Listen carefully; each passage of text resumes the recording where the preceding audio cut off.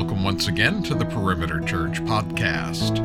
What do you think is the most important characteristic of the church? What makes it truly different from any other social gathering place? Lead teacher Jeff Norris starts the new series, One Another, with this sermon entitled Love One Another, which covers John chapter 13, verses 34 and 35. For more information and to watch or hear other sermons, please visit our website at perimeter.org. Thank you for joining us today. Good morning, Perimeter Church. Our scripture reading today is from John 13, verses 34 and 35. A new commandment I give to you, that you love one another, just as I have loved you. You are also to love one another. By this, all people will know that you are my disciples if you have love for one another. This is the word of the Lord. Thank you, John. Let's read aloud together our prayer of illumination. Almighty God and most merciful Father, we humbly submit ourselves and fall down before your majesty, asking you from the bottom of our hearts that this seed of your word, now sown among us, may take such deep root that neither the burning heat of persecution cause it to wither, nor the thorny cares of this life choke it, but that as seed sown in good ground, it may bring forth 30, 60, or 100-fold, as your heavenly wisdom has appointed. Amen and amen. So we're starting a new teaching series this Sunday. It's only going to last 3 Sundays, and we're calling it One Another. And although this could genuinely be a 30-week series on all the various one another's that we come across in Scripture. And God gives us a lot of those, a lot of ways in which we can move towards one another and so forth. We're just going to focus on 3. I'm going to give you a resource next week, recommend to you a resource that if you want to take a deeper dive in these other one another's that we come across in the Word of God, you can do that. But for this series, we're going to focus on 3. We're going to hit today, we're going to talk about love one another and how that is the preeminent one of all the one another's that we come across in the Scripture. Next week, we'll look at serve one another. What does it look like to be a people who truly serve one another? And then lastly, in a couple of weeks, we'll look at disciple one another, God's commandment to disciple one another, to make disciples, and to do so faithfully, and to be a church committed to discipleship. But for this week, as we consider love one another, you know, in God's design for the church, from the very beginning, God's design for the church is that love would be the primary ethic and the primary witness of the church.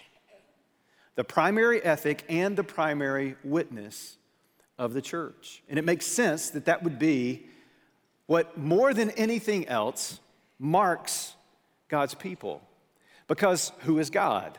1 John 4:8 tells us that God is love. Not just that he has a characteristic of love, not just that he sometimes displays love, but that his very essence of who he is love. That's God. God is love. And so if we are a people who have believed upon Jesus and understand according to the Scriptures that when we have believed by faith on Christ, that he is the Son of God, that he is the Savior of the world, the only atonement for sin, then what we also understand from the Word of God is that in that belief, in that faith, the Spirit of God himself indwells us. So another way to say that is this: the one who is love now dwells within us, and so therefore we are to be the display of God, who is love. We are united to him. We are in him. He is in us. We are one. And so that's why we can say the primary ethic and the primary witness of the church, according to God, is love. And it's really clear from the early church that this was on full display. Now, don't get me wrong, the early church was not perfect. They were sinners just like we are. They were in process just like we are, and they were being sanctified just like we are. And so it's easy sometimes to look back at the early church and read in the book of Acts and see the various ways in which they were doing things the right way and go, man, they just did it all right. They didn't. But there's a lot to learn from them and watch and emulate from them. One of the popular sayings that's been recorded for us in Roman literature, one of the popular sayings describing Christians in the 1st and 2nd centuries and even into the 3rd and 4th centuries was, "Behold how they love one another." That was said throughout the empire. Behold how they love one another. It was probably, as best that we can tell, it was first said by a Christian himself, an early apologist of the church, who wrote a defense of the faith to the emperor of that day, which at the time was Hadrian, around 124, 125 AD. And this early church apologist was writing to this Caesar, this emperor, and explaining to him, this is why the faith is true. And one of the very things, the most prominent thing that he pointed to was, behold how they love one another. You can't deny that. Another early church apologist, Tertullian, you may have heard of him, just a little bit later than that time frame, around 200 AD, he as well was writing, and he made this observation of Christians. He says, "But it is mainly the deeds of love so noble that lead many to put a brand upon us. See, they say, how they love one another. For they," now he's talking about the Romans, "for they themselves are animated by mutual hatred. See how they are ready even to die for one another." And then again, referring to the Romans, "For they themselves were rather put to death." He's juxtapositioning how Christians love versus how those who aren't Christians in the Roman Empire love. The ways in which Christians are sacrificial because of their love, and the ways in which those who are not Christians are selfish. But perhaps maybe the most poignant recording of how Christians were in the first few centuries is from Julian the Apostate, who was a Caesar himself, a Roman emperor himself, who was raised Christian but ultimately rejected the faith. And he wrote this. He said, "When it came about that the poor were neglected and overlooked by the pagan priests," pagan in parentheses that I put there, by the priests, talking about the Roman priests, "then I think the impious Galileans," that's his way of describing Christians, "observed this fact and devoted themselves to philanthropy. They support not only their poor, but ours as well. All men see that our people lack aid from us." He continues on a little bit later and he says, "It is their benevolence, their love to strangers, their care for the graves of the dead, and the pretended holiness," you can tell he's bitter, "of their lives that have done most to increase atheism." Remember, he's thinking from a Roman worldview, so he's calling Christianity atheism. What has promoted most the growth of Christianity, according to Julian the Apostate? It's the love. It's the benevolence. It's the care. It's the love of Christ in the people of God and how they love both one another in the church and people outside the church, even their enemies. Julian, even though he rejected the faith, is kind of ironic here because he's placing a standard upon pagan priests and people of Rome who don't even know Jesus. And he's saying, act like Christians. And maybe they're thinking, or even said back, we can't. We don't have the power to do that. So here's the critical question. How might the observing world describe us today? Would they say some of the same things? Would they utter the same observances? Would they say, behold how they love one another? I don't agree with them. I don't think this whole Jesus thing is real, but what I cannot deny is how they love one another and how they love me. It's profound. It's so very different. It's a shocking kind of love. It's a peculiar love. It's a curious love. It's a love that it confuses me, but it intrigues me. Would they say that about us? Maybe. I certainly would hope, but I have suspicion that they wouldn't. Because as we survey the landscape of the church today, what we sadly see too much of is Christians whose love mirrors more of the natural, worldly love than it does the love of the Savior. It's a love that is rooted in selfishness and convenience. Selfishness, do you feel it? I feel that. Often my love is displayed when it's convenient for me and when it makes me feel good, or when in some way my love is reciprocated. And so we would be able to say, as we break that down to its elementary foundations, we say, well, that's a selfish love. That's a convenient love. That's a love that's based on comfort, to which, biblically speaking, is no love at all. Because here's the main idea of where we're headed this morning is Christian love stands out in shocking contrast to worldly love.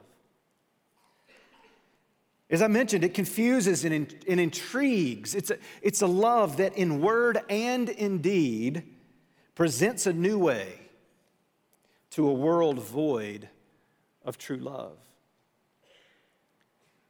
A new way to a world devoid of true love. So we'll read it again. Just these couple of verses. This is Jesus talking to his disciples on the night that he was betrayed, that Thursday night. And just last week, Dr. Ferguson was leading us in the next chapter in John 14. We're going back a little bit to John 13, and it's the same conversation. It's the same teaching.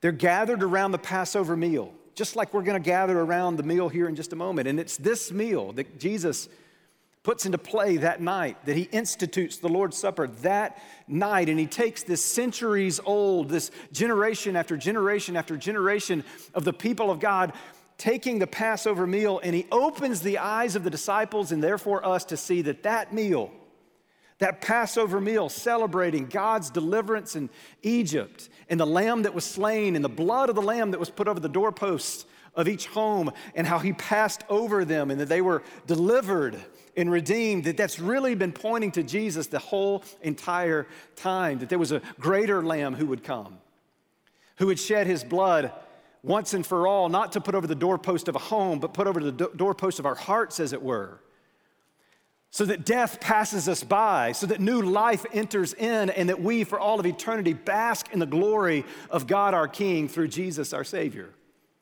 And Jesus is turning heads that night to a new meal. And in that new meal, he says, I have a new commandment.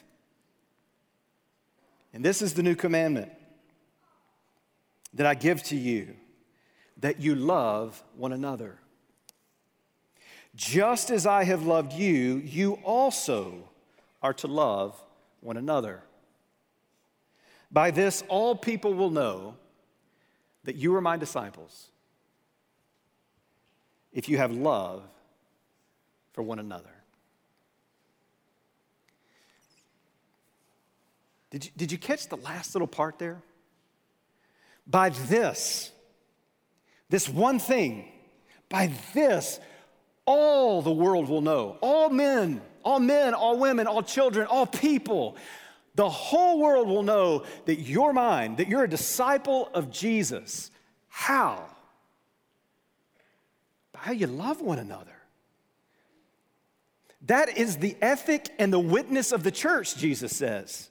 And it's interesting, right, that it's not, Jesus didn't say, a new commandment I give to you, that you learn more than anybody else, that you know theology better than anybody else. We love theology here, don't come at me, we love it.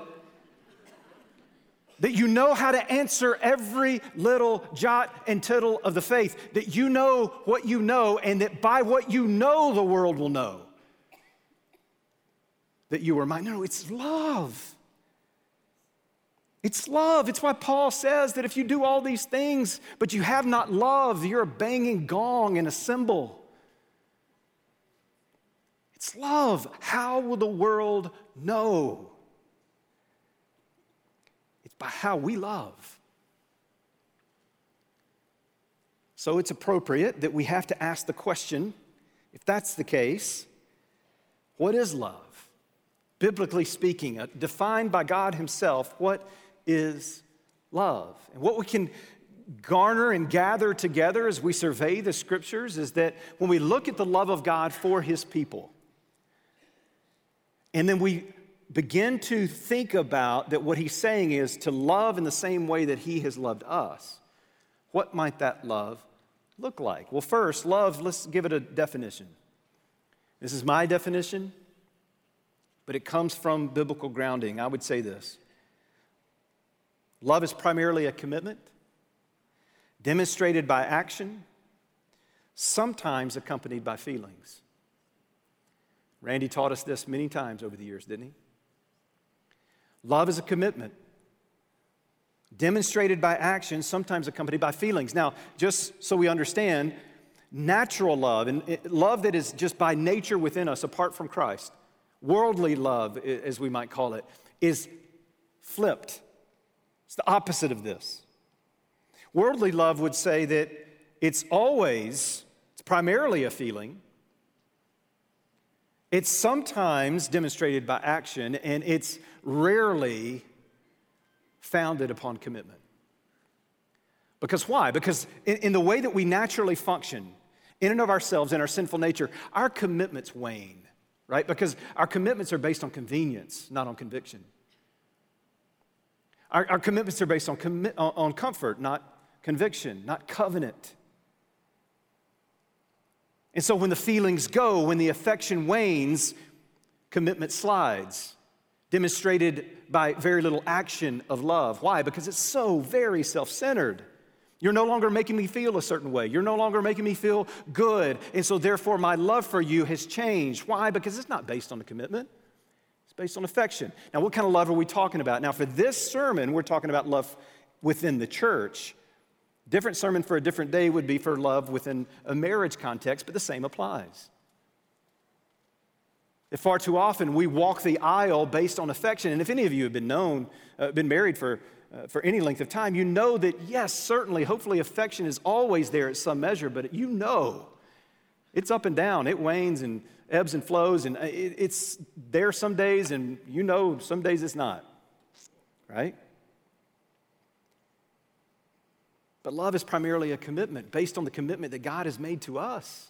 God has said, regardless of how you might feel, I'm committed to you.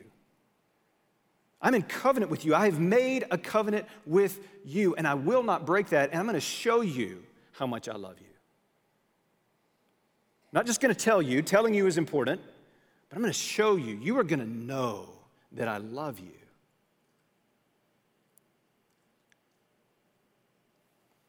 Love, as DC Talk famously wrote, love is a verb. People my age got that. If you're not my age, you know what that is. I went back and played it just because I hadn't listened to it in so long, and I was just so 90s. It was, I'll just leave it at that. It was good. It was good. But they were right. Love is a verb. It is action-oriented. It is a commitment that demonstrated by action. In other words, it would be so bizarre, right? If let's say we were walking the streets of downtown Atlanta and we came across someone in great need, perhaps maybe a homeless person, someone who is very visibly in great need, and we walked up to that person and said, I love you. I love you. And then we walked away. It's not love, is it? I mean, you said it, but there was nothing, no action with it, no demonstrative action that would say, let me show you how I love you. We see this all the time within relationships, within marriages, where perhaps a spouse says often, I love you. I love you, I love you. And that, again, that's important to hear. But if that I love you that is heard is never experienced through the action of love, then that what they hear is doubted, is it not? Because love is active. Love is a commitment. Demonstrated by action, sometimes accompanied by feelings. The disposition of our sin-ridden hearts is to love selfishly and conveniently. So we have to go, okay, if the command is to love like Jesus has loved us, then the second question we have to ask is, how has he loved us? How has Jesus loved us? Jesus said, just as I have loved you, you also are to love one another. Which, this right here is why Jesus says it's a new commandment. Because perhaps you might know your Old Testament fairly well, and you know that, well, how is this a new commandment? God's talked about love and loving one another to his people in the Old Testament. He went to great lengths in his law, in Leviticus and in Deuteronomy and parts of Exodus to lay out for his people, this is what it looks like to love the sojourner among you. To love one another, here's what that looks like. Here's the law that leads you in how to love one another. And even he records for us in the Old Testament what we now call the Great Commandment, to love neighbor as yourself. So how is this a new commandment? Well, it's new because Jesus is now saying very definitively, it looks like me. Love one another like I have loved you. In other words, he's saying, look, God put on flesh. I came in the flesh.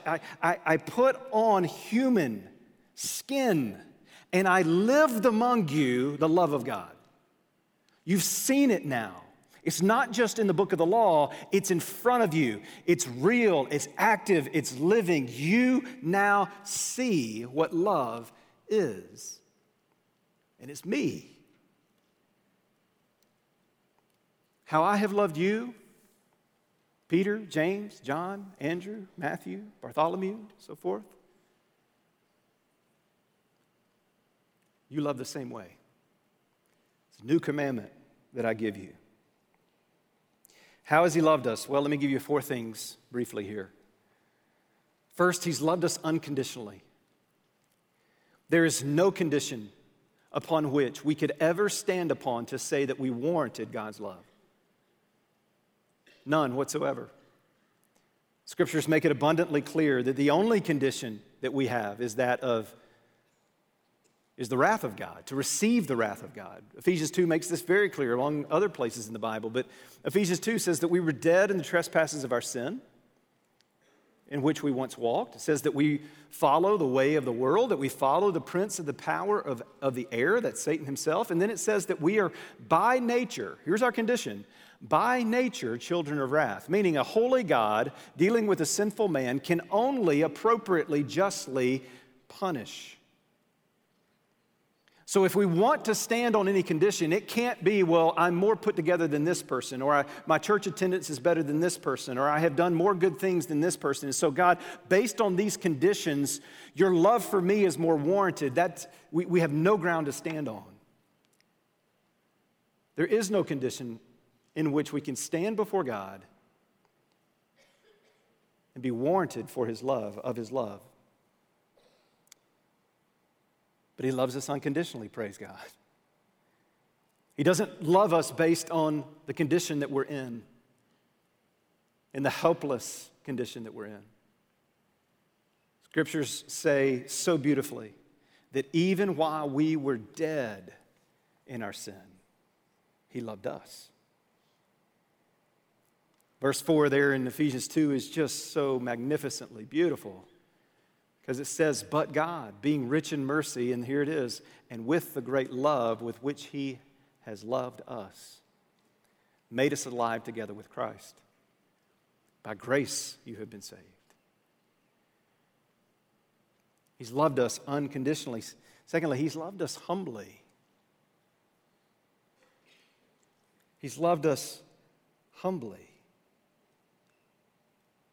In Philippians chapter 2, we're told that Jesus didn't consider equality with God something to be grasped, meaning that he was willing to leave the glory and the throne room of heaven to humble himself and come in the likeness of man, to take on human flesh and to be obedient to death, even death on a cross.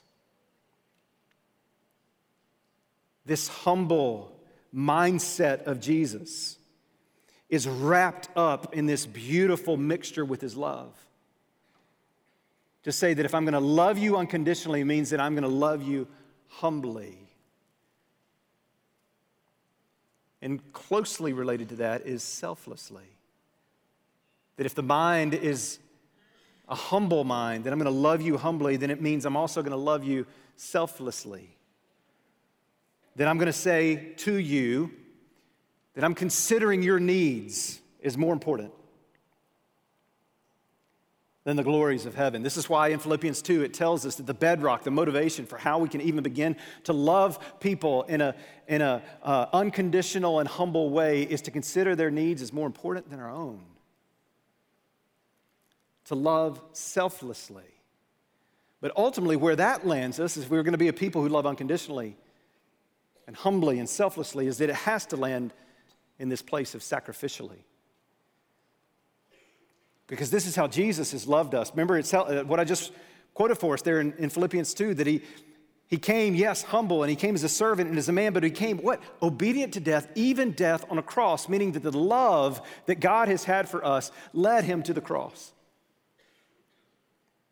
That he so loved us, that he would sacrifice for us, that he would die for us. And so when Jesus says to his disciples, and then ultimately through the preserved scriptures to us, to love others just as I have loved you, it carries with it that beautiful, beautiful weight. The extent to which we grasp how Jesus has loved us will be the extent to which we love others the same way. Because it's this very same love that indwells us. I want to say this again. I don't want you to miss it. It's the very same love of God that now indwells you if you're a follower of Jesus. He lives inside of you. His love is in you. Can you love people like Jesus on your own? Absolutely not. Can you love people like Jesus if his power and his presence is in you? Yes, we can. Not only that, as I started and will continue to say, it is the very marker, it's the very ethic, the very witness of the church. Listen to what Bruce Milne said. I love how he said this. He said, a loving community, says Jesus, is the visible authentication of the gospel. It's our apologetic, as it were. It's people being able to look at the church and go, how is Jesus real? How do we know? Well, the primary way is by our love. William Hendrickson said it this way: genuine, deep-seated, constant, and self-sacrificing love for one another is the distinguishing trait of the Christian. It is the distinguishing trait of the Christian. Francis Schaeffer takes it even a little bit further and a little more to an uncomfortable place. In his book, The Mark of a Christian, he argues that love and unity are the final apologetics of the church. He bases this off of teachings out of John 13, where we are now, about the love that we would have for one another based on the love of Jesus, and John 17, about the unity of the church. He wraps those together. This is what he says. He says, our love will not be perfect, but it must be substantial enough for the world to be able to observe, or it does not fit into the structure of the verses in John 13 and John 17. And if the world does not observe this among true Christians, the world has a right to make two awful judgments, which these verses indicate. One, that we are not Christians, and two, that Christ was not sent by the Father. Because in those passages in John 13 and John 17, Jesus says very clearly, by this will all men know that you are mine. It is the primary ethic and witness of the church. Love. Wouldn't it be nice? Wouldn't it be nice if Jesus went further? If he had at one point just told us, so this is a little more specifically what I'm talking about. I don't want to leave it just at just love one another like I have loved you, but a little bit more specific. Well, good news. He did. Listen to what he said in the Sermon on the Mount. In Matthew 5, he says, "You have heard that it was said, 'You shall love your neighbor and hate your enemy.' But I say to you, love your enemies and pray for those who persecute you, so that you may be sons of your Father who is in heaven." Okay, this just got really, really, really hard. He's taking a common saying from the Pharisees, the religious people of that day, who had twisted God's word to apply it in such a way to make it convenient. He was saying, look, the Pharisees were saying, look, it's okay. Love those who love you. Hate your enemy. And Jesus is saying, no, that's not the heart of God. That's not my love. He says, love your enemies, pray for those who persecute you, and then don't miss this. This is huge. He connects it to sonship, which is to say, he says, in other words, if you're a child of God, if you're a son or daughter of Jesus, of God through Jesus, when he lays out for us in Galatians 4 and in Romans 8 this teaching of adoption, that when we believe upon Jesus, that he adopts us into his family, and that we with Christ have the inheritance of Jesus, meaning that we will receive glory upon glory in the presence of Jesus, and all that is Christ's will be ours, just as it were with a child who would receive the inheritance of the Father. And he's saying that he's connecting the dot between loving your enemies, this Christian ethic of love through Christ in us, is fully and completely tied to the fact that we're children of God. Not to earn our salvation. It's not, listen, don't misunderstand this. It's not, I'm going to love my way into sonship. No. Because you have been loved and you have been adopted, this is then how you love. Because I'm now dwelling within you. You have a new nature. It's warring with your old nature. You still want to love selfishly and conveniently, but the new Jesus nature in you, the Holy Spirit nature in you, is doing a total contradictory work to where we die to self and we love unconditionally and we love selflessly and we love humbly, such that we would actually love enemies.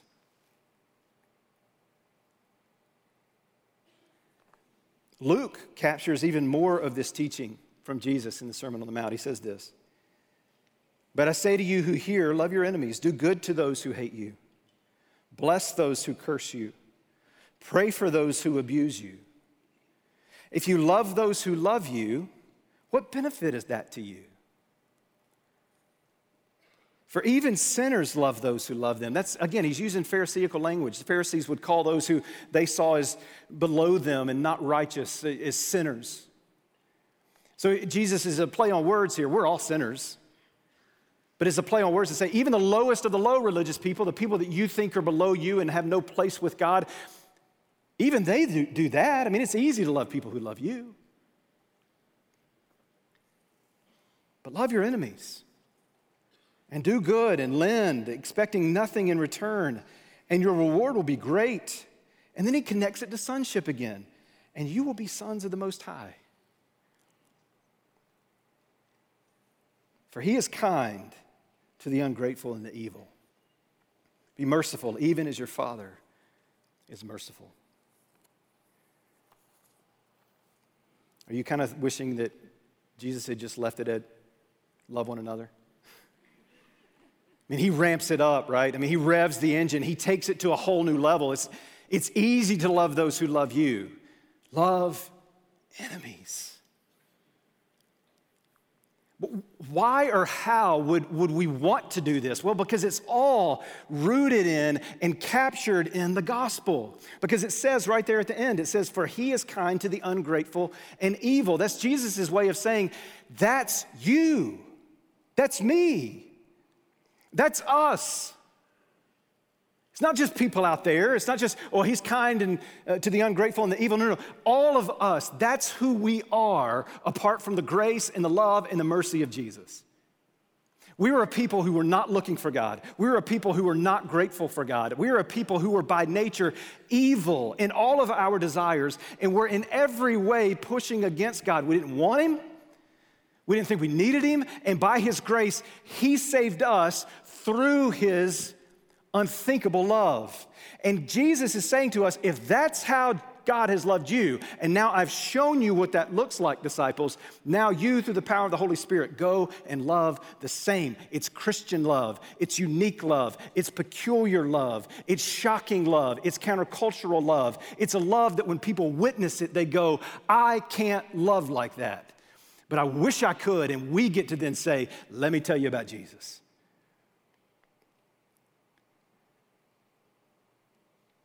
It is the ethic and the witness of the church. I've talked to many pastors over the last 2.5 to 3 years, and the sentiment is often the same.